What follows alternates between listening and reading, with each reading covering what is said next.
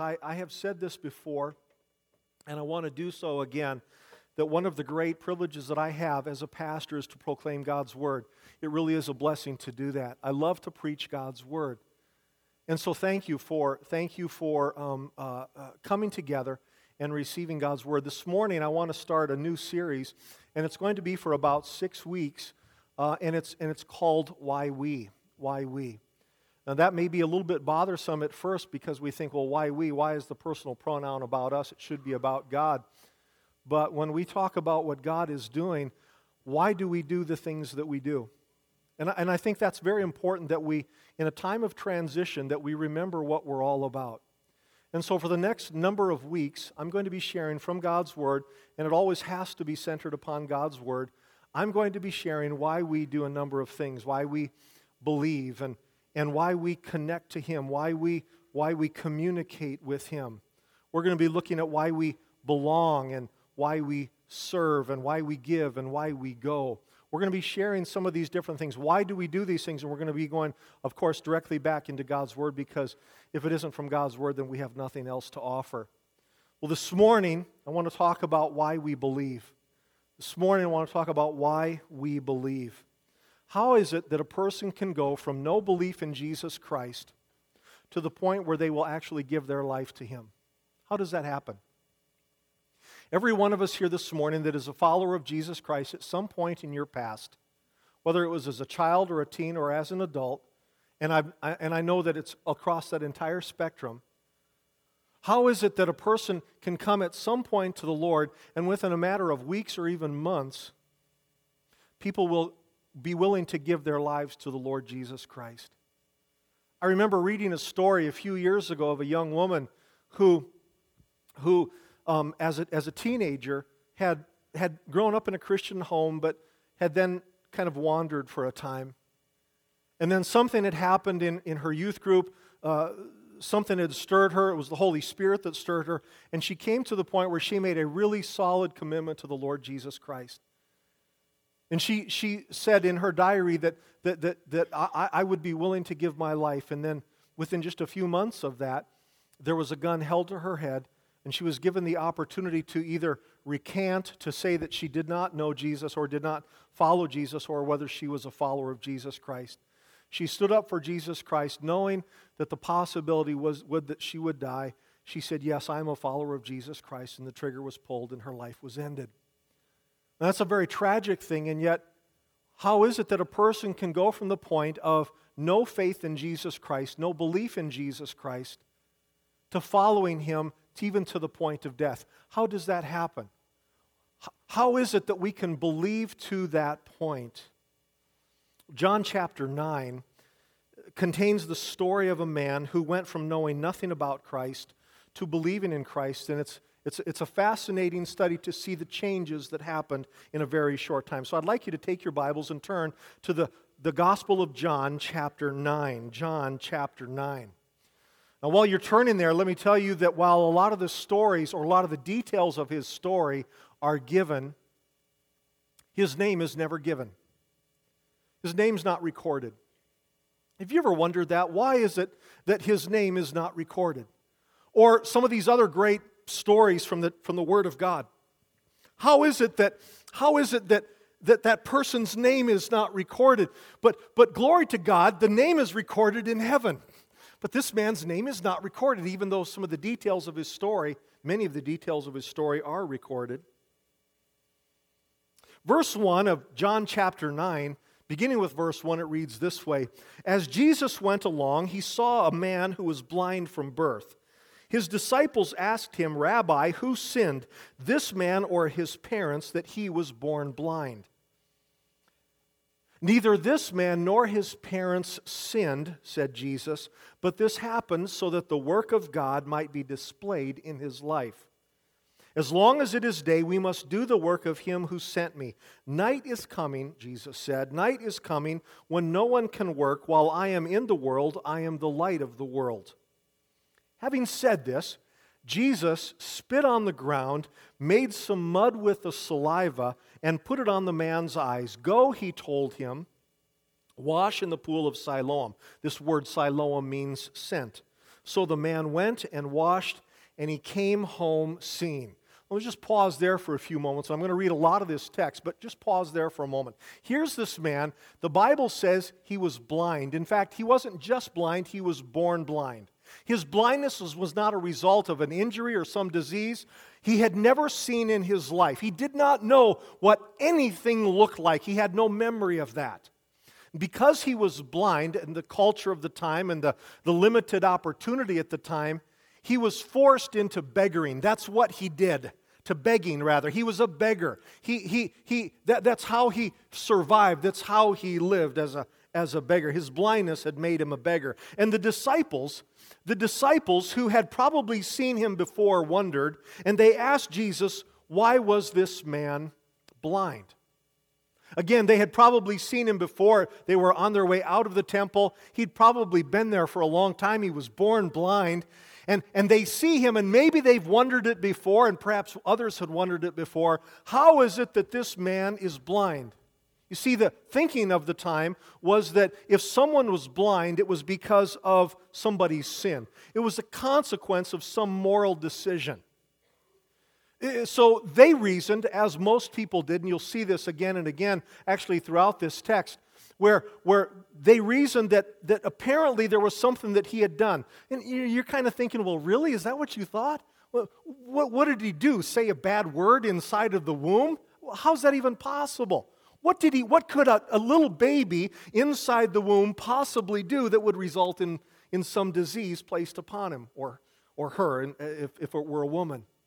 How is that possible? Or then they reasoned that it was perhaps the parents. This was the reasoning at the time. Now, let me be very clear on something. Our choices do have consequences. We can make choices that will result in bad things happening to us. But Jesus was very quick to correct this. Jesus said, actually, it's neither. Jesus said, it's so that God could be glorified in this man's life and through his healing. That's interesting, isn't it? Jesus makes this statement. I want you to notice here that Jesus was much more concerned about what God was going to do with him than what had happened to him in the past. Let me say that again. Jesus was much more concerned about what he was going to do in him and through him than what had happened to him in his past. The fact that he was born blind to Jesus really wasn't so important as what he was going to do through him. If I can just pause here for a moment, I think a lot of times as people, we go through things and we experience things that hurt us, or we go through something that someone else says something or does something that injures us. There's not a person here this morning that has gone through life without some kind of a hurt. Somebody wounded you. Somebody said something to you that hurt you. Maybe you grew up in a home where wounds were just a part of your daily life. Maybe there was some kind of a little quirkiness that you had, or something about your physical body, or something about your speech, or something about where you're from that people kind of tore into and made fun of. And sometimes we can look at the things that were done to us, or things that were done sometimes by us, and we look back and we go, man, I'm just terribly wounded. We begin to feel like a victim. The problem with being a victim is that we're so focused on something that happened a long time ago that we fail to understand what Jesus can do today. See, that's the big problem with being a victim. I'm not minimizing the fact that some of you have gone through some very, very difficult things, and that some of you have been injured. But I'm telling you that Jesus is more concerned about what He wants to do in you and through you from this day forward than what happened in you yesterday or before. And as long as we're focused and fixated upon what happened to us a long time ago, then we can never get to the place where God says, I want to do something amazing through you today so that people will look at your life and they will give glory to God. That's really what it's all about. So this is what's happening. The disciples, they're looking at the past and they're saying, what did this guy do? Or what did his parents do that this man is blind? And Jesus said, actually, he's blind so that in the moments ahead, because we know what's going to happen in the moments ahead, so that people will look around and say, isn't God good? Look what God has done. Jesus was looking forward. Well, the Bible says, and we just read it here, that Jesus healed this man in a unique way. I mean, this is what it says. He's standing there, the blind man is in front of him, and he gets down he spits in the ground. You know what? I've spit in my life, you have as well, but I don't think I've ever done that while I'm conversing with someone. Excuse me, and spit.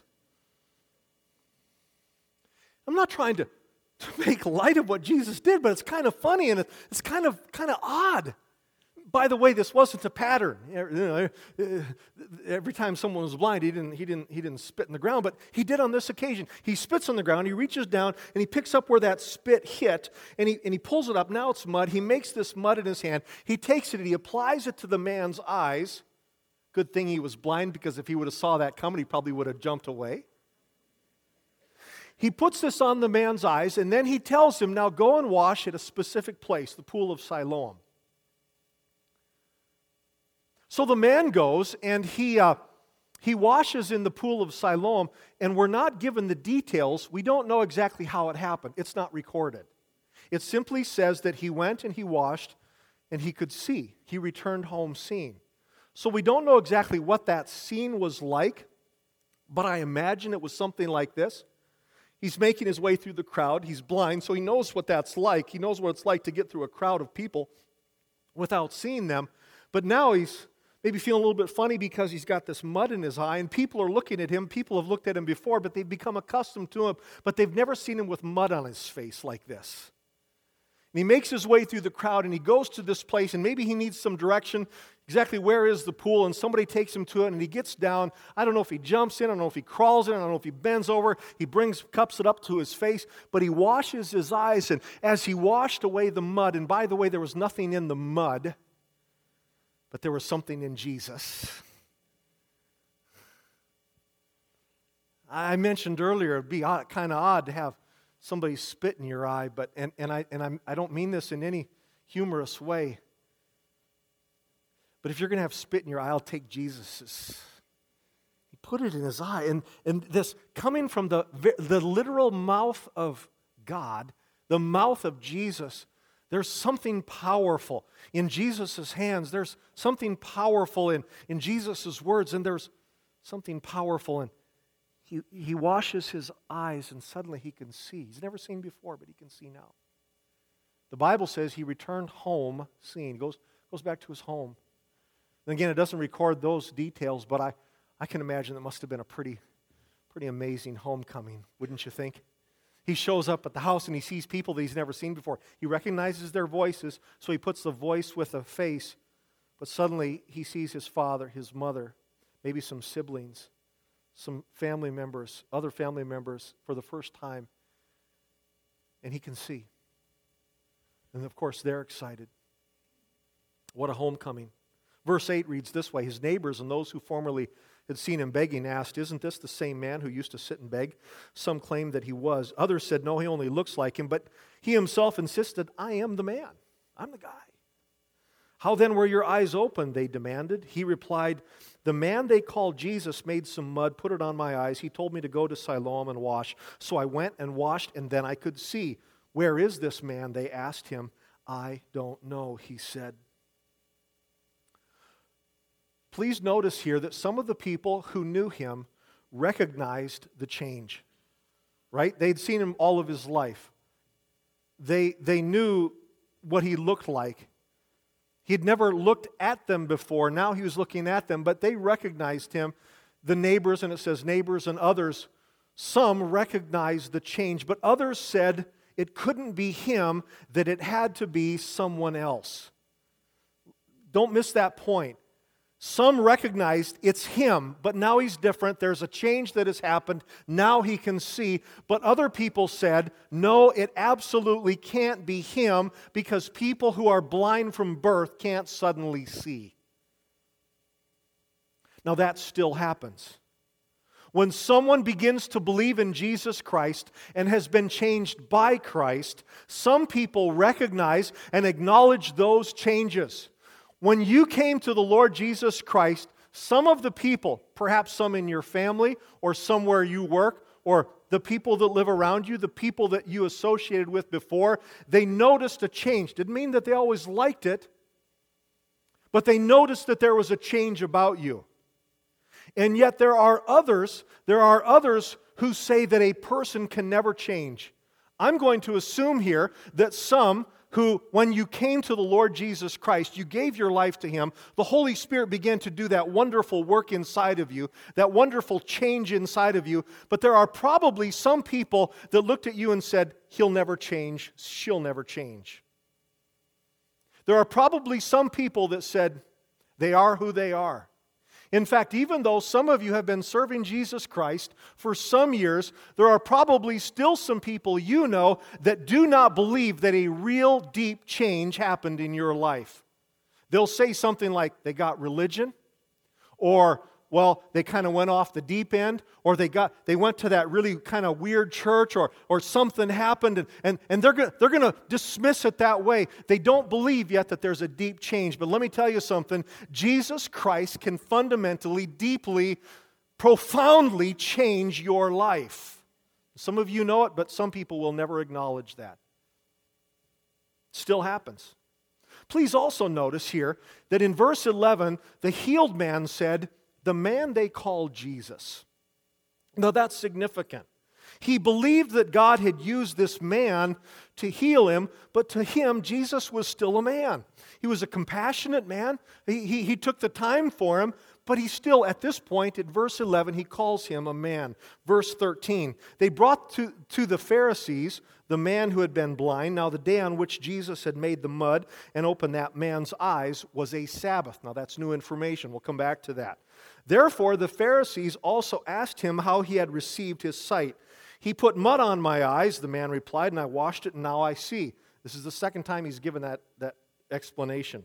Some of the Pharisees said, this man is not from God, for he does not keep the Sabbath. But others asked, how can a sinner do such miraculous signs? So the people were divided. Finally, they turned again to the blind man. What have you to say about him? It was your eyes he opened. Now, let me explain here about the Pharisees. The Pharisees were religious scholars. They were people who were very knowledgeable about the Mosaic law. They were people who very closely followed the religious rules of the day. But you also need to know this. Many of the religious rules of the day were man-made rules. That's very important.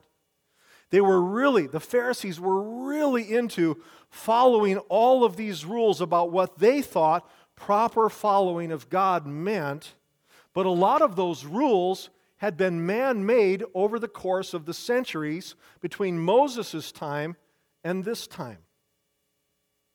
So when the Pharisees learned that the man had been healed on a Sabbath, they became angry. Now, that's not to minimize the Sabbath. If anything, it was the first command that God really put down in creation week. At the very end of it, God, as an example to us, said on the seventh day, it says on the seventh day he rested, thereby essentially introducing the Sabbath principle. But here, these people have taken it to the extreme. So even though a man who has never seen before can suddenly see and distinguish things and talk with people face to face, because it happened on the Sabbath, they went all bent out of shape. Fascinating. This too can still happen. This too can still happen. There are still people today who say, if you're going to be a follower of Jesus Christ, you must also do it this way. Or if you're going to come into a relationship with Jesus Christ, you must come to Him this way. A number of years ago, I was just new in the ministry.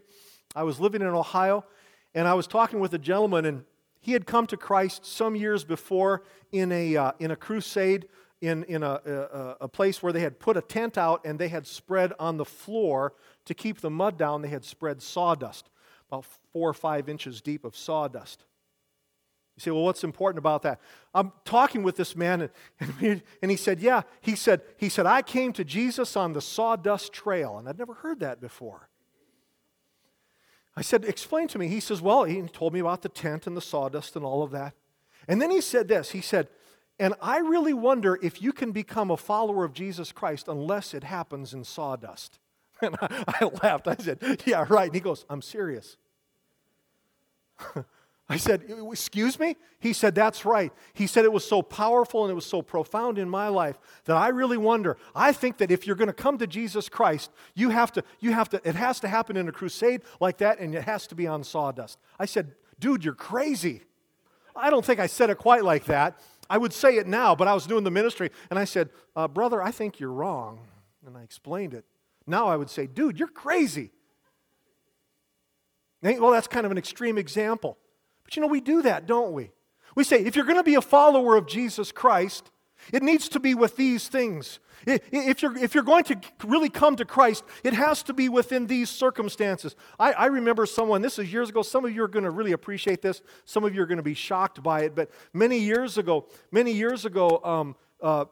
at least in the Assemblies of God, you just didn't go to movie theaters. I mean, that was like the waiting room of hell. That's kind of what was communicated. You just didn't go to movies, and you didn't go to movie theaters. And this is about 1972 or 73. I was just a little kid, and there was this movie that came out, and it was called Cross and the Switchblade. How many remember that movie? A long time ago. And that came out, and it was going to be shown at the Elks Theater in Rapid City. And man, well, I'd never been inside of a place before, and somebody told my dad, he says, don't you go there. He said, that's a den of iniquity, and you can't go there. And my dad, God bless him, he said something to the effect of, Jesus can really speak to people there. And I remember going to the movie theater, and I remember thinking, oh, Lord Jesus, don't come back tonight, because we might not make it. And at the end of the movie, somebody was prepared. It wasn't someone from our church, but somebody was prepared, and they stepped forward in front of the screen, and they shared the gospel message. And I remember like 5 or 6 people at that showing of that theater came to Jesus Christ. Glory to God! And some people said, well, they're not really saved because it happened in a theater. Well, what kind of a Pharisee are you? See, this kind of thing happens. People, this guy back then, he says, you know what? It can't be of God because he did it on the Sabbath. It's evil because it happened on the... Now, let me be very clear. Let me be very clear on something, and that is, obviously, there are biblical absolutes. And we don't have the time to go into all of that. So yes, I understand that there are certain things that are absolutely essential in salvation, but sawdust isn't one of them. And the place in which it happens isn't necessarily one of them. And can I even say this? The denomination in which you attend isn't necessarily one of them. I love my denomination. I'm a leader in it, but I'll tell you what, we don't have the only answer. Jesus is the answer. It's all about Him. So this happens, but don't be that person. Don't be that person and say, real church, if you're going to have real church, you have to have this. If you're going to have a real experience with God, you have to have this. You start saying it's got to be this music, or it's got to be that music, or it's got to be this atmosphere or that atmosphere. When we start putting our man-made rules into what that experience is going to look like, then we're in dangerous territory, and we can become latter-day Pharisees. God help us. God protect me. Notice also the man's belief in Christ was growing. Verse 17 says he regarded Jesus as a prophet. Prophets were people through whom God spoke. In this man's mind, this man Jesus, in his mind, Jesus has just moved from just another man to now a messenger from God. Something has happened. His belief is taking on a little bit of a new form. Before he was just this man called Jesus. Now he's a prophet. Verse 18, they brought in the man's parents, and they questioned them. They knew nothing about Jesus, only that their son, who they confirmed was blind from birth, could now see. Verse 24 reads this way: a second time they summoned the man who had been blind. Give glory to, this is the Pharisees talking, give glory to God, they said. We know this man is a sinner. He replied, whether he's a sinner or not, I don't know. One thing I do know, I was blind, but now I see. Then they asked him, what did he do to you? Now, this guy's been repeating his story a lot of different places. He said, what did he do to you? How did he open your eyes? He answered, I have told you already, and you did not listen. Why do you want to hear it again? Do you want to become his disciples too? How many here this morning will acknowledge, we won't ask you to declare what it is, but how many here have a button that can be pushed? Sure. We all have buttons. This guy just pressed the button. He asked him, I think he's straightforward. I think he's being honest with him. He said, I've already told you, do you want to become his disciples too? And boy, he doesn't realize the button that he just pushed. And by the way, I love it because this guy doesn't know much, but he knows that Jesus can heal. Then the Pharisee, verse 28, then the Pharisees hurled insults at him, and they said, you are this fellow's disciple. We are disciples of Moses. We know that God spoke to Moses, but as for this fellow, we don't even know where he comes from. The man answered, now this is great. This is really wonderful. It says, the man answered, now that is remarkable. You don't know where he comes from, yet he opened my eyes. We know that God does not listen to sinners. He listens to the godly man who does his will. Nobody has ever heard of opening the eyes of a man born blind. If this man were not from God, he could do nothing.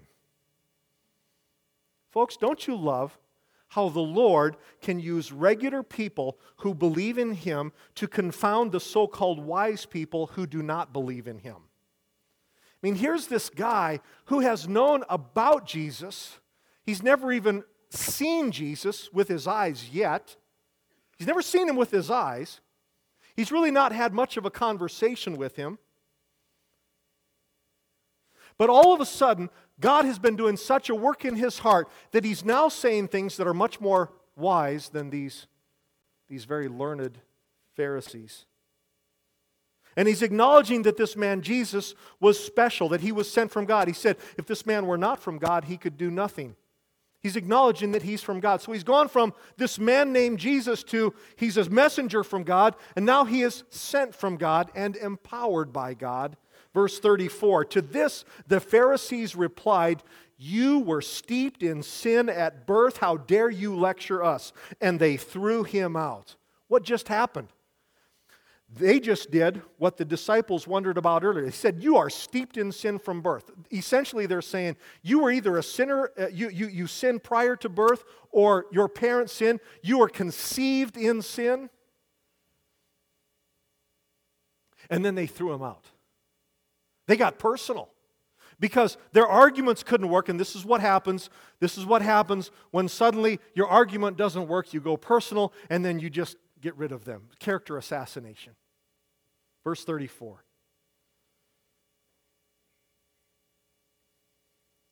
You're steeped in sin at birth. How dare you lecture us? They threw him out. Listen, when you believe in Jesus Christ and you stand for him, I mean really believe in him. I mean really believe in him. Because if you truly believe in him, there's going to be life change. You're going to do things differently. You're going to speak differently. You're going to act differently. You're going to go to different places. You're going to do different things. And if you are truly a follower of Jesus Christ, some people are going to get hacked off. Some people aren't going to like it. You will be demeaned, you will be ridiculed, you will be insulted, and you will be attacked when you stand for Jesus Christ. When you become a true follower of Jesus Christ, you will be falsely accused. You will be thrown out of some places, and you will be rejected by some people. But don't forget that in Matthew chapter 5, Jesus said we are to rejoice over our reward in heaven when we are insulted, persecuted, and lied about for his sake. Now, somebody needs to hear that today. Somebody needs to hear that today because somebody has stood up for Jesus Christ, has stood for Christ at some point in the recent past, and you've caught a lot of heat because of it. Somebody here this morning, I'm supposed to say this, somebody here this morning has really been put down, insulted, or lied about when you stepped out in faith. Someone misunderstood it and then took it to an insulting place. Someone has hurt you. Not because of something you did, but because of someone you stood with and for. But when that happened, great is your reward in heaven. That's what Jesus said. And then verses 35 and following. Jesus heard that they had thrown the man out. and when he found him. I got to read that again. Jesus heard that they had thrown him out, and he went and found him. And he said, "Do you believe in the Son of Man?" "Who is he, sir?" the man asked. "Tell me so that I may believe in him." Jesus said, "You have now seen him. In fact, he is the one speaking with you." And the man replied, or the man said, "Lord, I believe," and he worshiped him. How many here this morning are really, really thankful that when this whacked out world in some way rejects you, unrealized Son of Man? It's the designation that he referred to himself more than any other. It doesn't simply mean the son of a man. This is a common misunderstanding. People think when he called himself the Son of Man that he was emphasizing his humanity. And it does that in part. But it was really the fulfillment of a prophecy, a very well-known prophecy that almost all Jews knew about, from Daniel chapter 7, where it was speaking of the exalted one who would bring about the redemption of mankind. So when Jesus said to the guy, "Do you believe in the Son of Man?" this man knew, the formerly blind man, knew that Jesus was talking about the promised Redeemer. Redeemer or redemption means to buy back or pay the price to release from captivity. This guy from John chapter 9, he first believed in Jesus as a compassionate man. Somebody took the time and did what he did, and I'm not exactly sure what he did, but he put something on my eyes, and he told me to go wash, and what a nice man, what a compassionate, kind man, what a good man. But then he came to the point where he believed in him as a healer, because he had been healed at the hand of this man. And then he believed that he was a prophet, and then he was a man sent from God. But when he believed in Jesus as the Redeemer, when he believed, he's one of the first people to do so. When he believed in the man as a Redeemer, the one who would pay the price for the release of sin, he, it says, worshiped him. Now that's powerful. So why do we believe? Why do we believe? It's a lot of centuries later. A long time has passed between that time and this time. But what's the same? Well, why do we worship him? Why do we believe in him? We believe in him because of his compassion. I love the compassion of the Lord Jesus Christ. It's demonstrated time and again in this story. Jesus didn't have to stop that day and heal the man. He could have just explained to the disciples, well, it's so that God will be glorified in his life, and then just kept on walking. But he didn't. He stopped. Listen, folks, we believe in him because he is a God of infinite compassion. And some of you right now, you're going through some stuff. I want you to know Jesus is aware of what you're going through, and he cares. We believe in him because of his power to heal. A lot of us have stories, myself included, of how Jesus Christ in his compassion and in his love and in his power reached down and he touched a body. One of the reasons why I believe and why many of you believe is because he's a healer and he healed you or someone close to you. We believe in him because, like a prophet, he brought God's message of salvation. Jesus was a prophet and much more. He not only was the messenger, but he was and is the message. So he speaks for God. He is God. We believe in him because he finds us when other people reject us. Again, some here have been rejected in some way at one time or another. But Jesus finds us when others reject us. But ultimately, we believe in him because he paid the price for our sin. He paid the price for our sin. He gave himself for you. He gave his life for you. And that's why we worship him. Not just believe in him, but worship him. How many here this morning, and I need you to help me with this, how many here this morning believe in Jesus because He's your Redeemer? Let me see your hands. Hold them up. Hold them up and keep them up. Thank God. Put them down. At some point in your past, you understood and you acknowledged that only Jesus could forgive your sins. And He did. I'm going to close our time in a different way. Often at this time in the service, I will extend an invitation to someone who perhaps does not yet know the Lord Jesus Christ. If that is in fact the case with you, then at the close of this service, there's going to be someone right up here who is going to meet with you and pray with you. But I don't want to close it that way. Say, well, Pastor, that's how we do it. That's how it's supposed to be done. How will people come to the Lord unless you give the invitation? I go back to verse 1 where it says this: as Jesus went along, He saw a blind man from birth. They were outside the temple. In fact, they had just been kind of forced from the temple a short time before. They were out in a place where beggars were, a place where people could walk by and you'd never notice them. The reality is that if I gave the invitation this morning and one or two people responded for salvation, and today can be your day, and that's why if that's you and you've never accepted Him, then there's going to be opportunity here this morning. But I also realize this, that if 5 or 10 or even 20 people came to Christ every Sunday here in this place, we would never reach our community. We would never reach our community. It's going to happen. It's going to happen only as followers of Jesus Christ take the message and the compassion and the power and the redeeming message of Jesus Christ to a world outside these walls.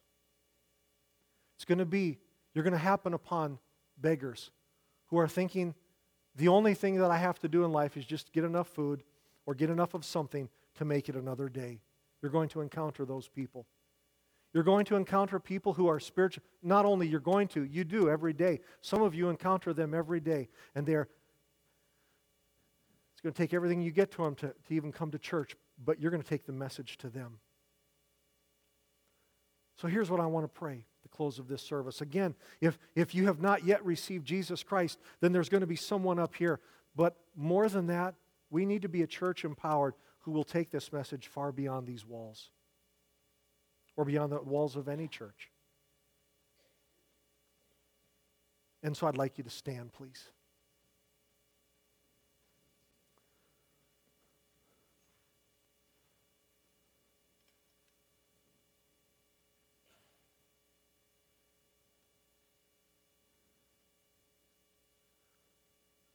And don't bow your heads, but I want you to look right at me.